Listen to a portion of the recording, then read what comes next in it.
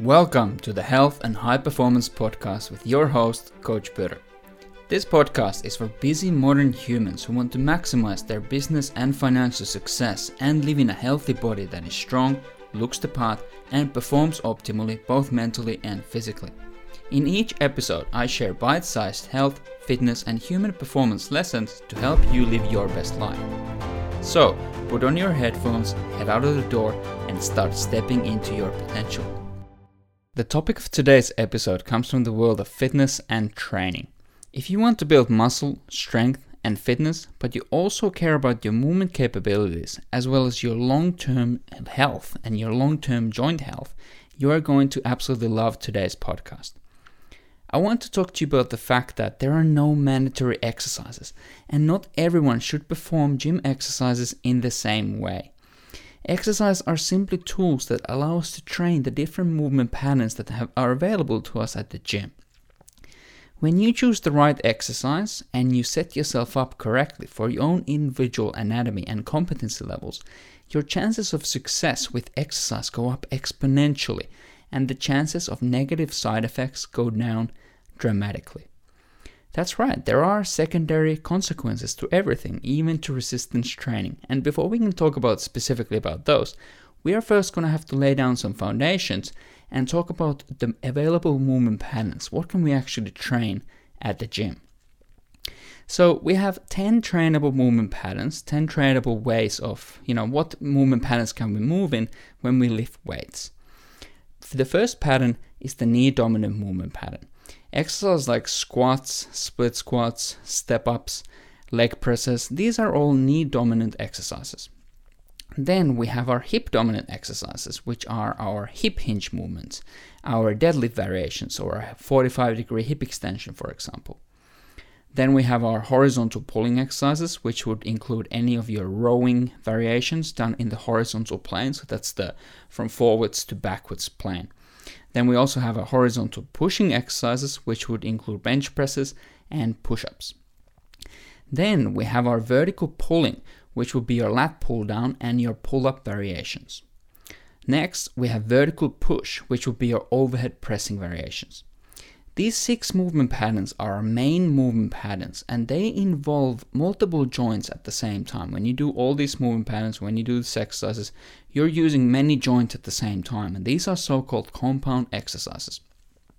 Compound exercises recruit a ton of musculature around the body at the same time, and this makes them a fantastic investment of your valuable resistance training time. Beyond these main movement patterns, we also have core exercises where you can challenge the position of your rib cage. And we also have core exercises where we can challenge the position of your pelvis. We also have single joint movements. So we have isolation exercise here. So we have things like arm training that only involves the movement of the elbow. That lives under here. Then we also have calf raises. So that only involves the movement of the ankle. And we also have things like lateral raises and leg extension. I would describe them as single joint movements, and they are these isolation exercises. The final movement pattern is breathing, and believe it or not, but this one is often completely overlooked, which is a huge mistake because how you move air influences the organization of your skeleton, and the organization of your skeleton influences your ability to perform any of these other trainable movement patterns. You gotta understand that muscles are slaves to your skeleton. So if your joints and if your skeleton is not in the right shape, guess what? You're not going to be recruiting the muscles that you're trying to train. There is no amount of muscle activation or Jedi mind trick, mind-muscle connection thing that you can do. If your skeleton is not in the right shape, you are not going to recruit the muscles that you're trying to train. Instead, you're going to be recruiting muscles that you're not trying to train at that point in time. Of course, we also have other movement patterns that we can train at the gym. You can do locomotion, that's your running mechanics drills, your sprint drills. We can throw objects, we can jump, we can do triple extension, so that's your Olympic lift variations, and we can do change of direction drills. These are very athletic patterns. However, what I'm saying here is that if you're a corporate athlete, if you're part of the general public, you should invest the most of your valuable lifting time, your valuable gym time, to the main 6 movement patterns. You should focus on the compound exercises. So you should do knee dominant patterns, hip dominant patterns, horizontal push and pull, vertical push and pull. And then if you have time left, then you can do some arm training, calf training, core training, breathing exercises. So now that we've laid down the foundation here, we've really laid out the foundation for the discussion about the fact that there are no mandatory exercises. Exercises are simply tools to train the before mentioned movement patterns. And not everyone has to train these movement patterns, and not everyone should train these movement patterns in the same way. One of the founding principles of my training model is the mindset of all gain, no pain. I want to provide my clients and anyone who follows my training programs as many benefits as possible while minimizing the amount of secondary negative consequences. When it comes to resistance training, the benefits of resistance training include improved muscle size and strength, improved connective tissue and joint strength and health, improved cardiorespiratory fitness, improved movement capabilities in terms of how much available range of motion do you have in your shoulders and your hips. And these are great things. We want to maximize these. The secondary consequences of resistance training include delayed onset muscle soreness, things like DOMS. That's called DOMS. And obviously, some level of DOMS are part of the process and they should be expected. This is the soreness that you experience after training, and some level of soreness is totally okay and it should be expected with proper training. However, when you get to a point when you can't walk and you can't go down the stairs or you can't sit down on the toilet, now this is a negative secondary consequence, and this is unnecessary, and I don't want to provide that to my clients. Any connective tissue joint pain or discomfort, and any reductions in joint ranges of motion, these are also things that come along for the ride with resistance training to some degree, and we want to minimize them as much as possible. So if my goal is to give my clients as many benefits as possible while minimizing the negatives as much as possible, my exercise selection, as well as how do I set my clients up for these exercises, it really has to be on point. When you can choose the correct exercise and you set yourself up in the right positions, you have your skeleton in the right shape, when you hold the weight in the right place, what position are your ankles in, what position are your hands, or what position are your shoulders in. When you get these things right for your individual anatomy, you can really set yourself up for success, or if you don't get them right, you can really set yourself up for failure even before you started the exercise. And guess what? When your setup is right, the execution of the movement is intuitive and it requires very little extra cueing and coaching. It just happens automatically. You don't need to think. You can just focus on working hard. The movement looks great, it feels awesome, and the chances are that you are going to be recruiting the target muscles to a very high degree, and you are not going to recruit the unwanted muscles or any other muscles at all. That is the goal. On the flip side, if you choose the wrong exercise, or you set yourself up in the wrong way for the structure of your body and your movement capabilities, now chances are that the execution of the movement is going to feel like writing your name with your non-dominant hand. It feels foreign, it feels like it's someone else's hand, and chances are that the exercise is not going to look great and it's not going to feel great either. And your chances of recruiting the muscles that you're actually trying to train is going to be very low, and your chances of recruiting unwanted muscles is going to be very high. So we don't want that. And the really important thing to realize here is that humans come in very different shapes and sizes, and what might be a perfect exercise in my individual anatomy, it might be a total disaster for someone else, and for you, for example.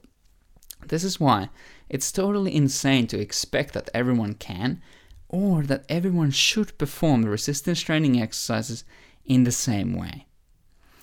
To give you a specific example, let's talk about squatting for a moment.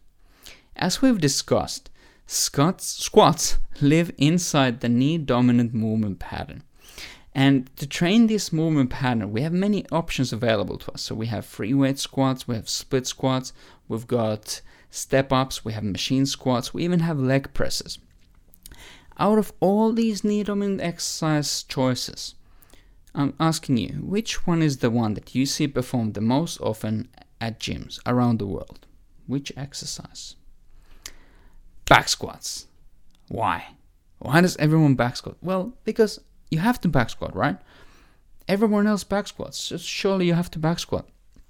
No, that answer is not good enough, especially because back squats in particular rarely fit the description of all gain, no pain approach for the corporate athletes, the general public. The other thing is that it really doesn't make sense from a time management perspective, and this is because when you back squat and the weight is on your back, the movement actually often looks very similar to a hip hinge movement. So the hip hinge is the movement pattern where we push the hips back and there's very little knee bending. And when the hips move back in a hinge pattern, the hamstrings, the glutes, the lower back, the upper back muscles, they're all recruited to a very, very high degree. And this is not a bad thing. This is a fantastic thing. However, because you already perform other hip dominant exercise in your training program, you probably have a deadlift variation in there, or you should have a deadlift variation in there. You probably do some kind of a leg curl exercise for your hamstrings. Then the question is that why on earth would you turn your opportunity to actually train the ankles and the knees and the knee dominant pattern, why would you turn that into another hip dominant exercise? That is the whole thing. And even though it might look different to have a bar on your back when you back squat and versus then when you hold a bar in your hands when you're doing a deadlift variation. However, when you really get down to it and you really look at the positions of the pelvic bones and you look at what is the pelvis doing, how is it moving, and when you compare that with the back squat where the hips are moving very far back and with the deadlift where the hips also travel very far back, you find that they're actually pretty much the same thing, and you just end up deadlifting twice and you kind of never actually squatting. So once again, for a general population, corporate athletes, time management is a big thing. So why would you deadlift twice when you can just deadlift once, do it properly, and then squat once and do it properly? And once again, this doesn't mean that back squats are a bad exercise, because they can really help a lot of people to become better force producers. However, in the context of general public corporate athlete resistance training, when available training time is already limited, it just doesn't make sense to hinge when you squat. Save your hinges for your deadlift variations and keep your squatting variations as knee dominant as possible. And this is the divide and conquer approach that has been coined by Dr. Pat Davidson, who's an absolute monster in the world of strength and conditioning and biomechanics-based training. I would recommend you to check him out. The second reason that back squats are often a terrible investment of training time for the general public is that 99 times out of 100, you are going to be able to use much more range of motion with a front-loaded squat, especially if you also elevate your heels. When you use more range of motion, this is obviously much better for your joints and your connective tissues. You're taking your ankles and your knees through their full range of motion, but you can also use less external load and still get a tremendous stimulus for your lower body muscles, because now you're moving the weight for a longer distance. Wait, what did you say? Less external load? Yeah, it's a good thing. I get it that a lot of people have a hard time to reconcile with this, but more weight is not necessarily better when it comes to resistance training. Let me give you an example. Most of the corporate athlete, general population clients that I train, they want to build muscle, lose fat, move better, become fitter. They want to feel amazing. They want to feel awesome. They do not want to feel beat up and, trashed after our training sessions. They don't want to feel any joint pain. They don't want to have their rib cage so stiff that they can't even turn to wipe their butt. Their body is already under a ton of stress from other areas of their life, and they have other things to do. The point of the training is that we enhance their life. The training that they do with me is supposed to enhance every other aspect of their life, not take away from it. And what would I do if I got them in? Hey, today we're just gonna back squat. We're gonna go super heavy. We're absolutely gonna, trash your skeleton, and you're gonna walk away. You're gonna feel that for the rest of the day. That is not a good approach. It's not a good approach to get these people feeling tons of the secondary consequence only because my ego wanted them to squat heavy. No, it's not about my ego, it's not about their ego, it's about choosing the best variation, the best tool for their goals. And this is why it's an absolute no-brainer to choose variations that maximize range of motion and minimize external load, and therefore minimize the unnecessary stress on their system and maximize the potential benefits that we're after. Don't get me wrong, by the way. You should still train very hard. You should still focus on progressively lifting more weight and doing more reps and doing more sets with a given weight. But the point is that if you're only focusing on how much weight is on the bar, you are missing the picture and you're forgetting about the distance. The distance absolutely matters. How far do you lift that weight? And when you choose exercises that give you what you want and minimal amounts of what you don't want, guess what? Now you're able to do more reps and more sets and more overall training volume and get much better results from your training. At this point, someone might be thinking, but wait a minute, Peter. What about powerlifters? What about bodybuilders? They all back squat, and some of them back squat very heavy weights, and they are very strong, and they often have very developed legs.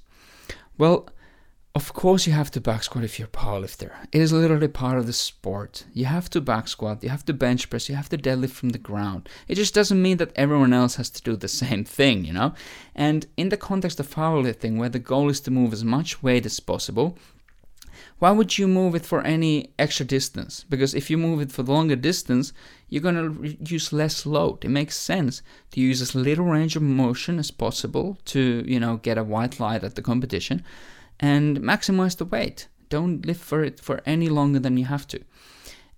But obviously, I know for a fact that powerlifters, and especially the smart ones, they absolutely use full range of motion squats in a part of their training programming as their accessory movements, at least at some part of their yearly training plan. And secondly, what I'm saying here is that this has nothing to do with professional bodybuilding either. General population humans are not bodybuilders, they're not powerlifters, they should not train like ones.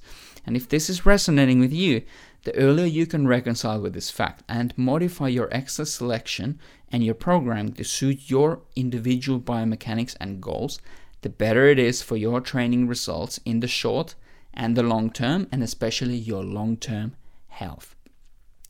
So to end this rant on back squatting, then what should you do instead? What if you don't want to back squat? What should you do instead? Well, next time you're going to train a knee dominant exercise, give this a shot. Elevate your heels on a plate or on a ramp if you have one. Hold a kettlebell in front of your body. This is known as the goblet squat. Hold it from the horns of the kettlebell so that your palms are facing you, and keep your heels planted on the platform, on the ramp or on the plates. Even though you have elevated your heels, keep them planted. Don't let yourself fall onto your tippy toes when you squat. You're going to have your sternum tall, you're going to soften your knees, you're going to bring your tail underneath you by pulling the back pockets down towards the back of the knees. Now we've got your skeleton in a really, really nice shape. And I want you to maintain that shape of the skeleton. I want you to push your knees forward, and I want you to move straight down as if you're in an elevator shaft. It's not an escalator, you're in an elevator shaft. You're going to move nice and slow. You're going to try to go all the way down without butt winking, which occurs if you go too low for your competency levels and your lower back kind of rounds underneath you. And if you don't know what that is, and if you have a hard time visualizing this whole thing, I would recommend you to jump on my YouTube channel at Coach Peter and check out the video is titled How to Fix Butt Winking During Squats. It can really help a lot and drive this point to home, and when you can really see it visually what I'm talking about. So give this a shot, and if you do it correctly, you're going to feel a ton of quads, ton of glutes, ton of abs. This is fantastic. These are exactly the muscles that we want you to feel when you train your legs. And you shouldn't feel any lower back activity when you train your legs at all. This goblet squat exercise is a fantastic exercise to learn how to squat like this. However, the limitation of it is that your ability to load it and load your legs is limited by your ability to hold a kettlebell in front of your body. So when you get to the point when you can't hold a heavier kettlebell in your hands anymore, now you're ready to move into a Xerxes squat, front squat, or safety bar squat. These are all front-loaded squats that get you exactly what you want, and you can load them to a much higher degree. And this same thought process we've just done with the squatting thing and the knee dominant pattern, we should apply this same thought process to all the other resistance training movement patterns as well.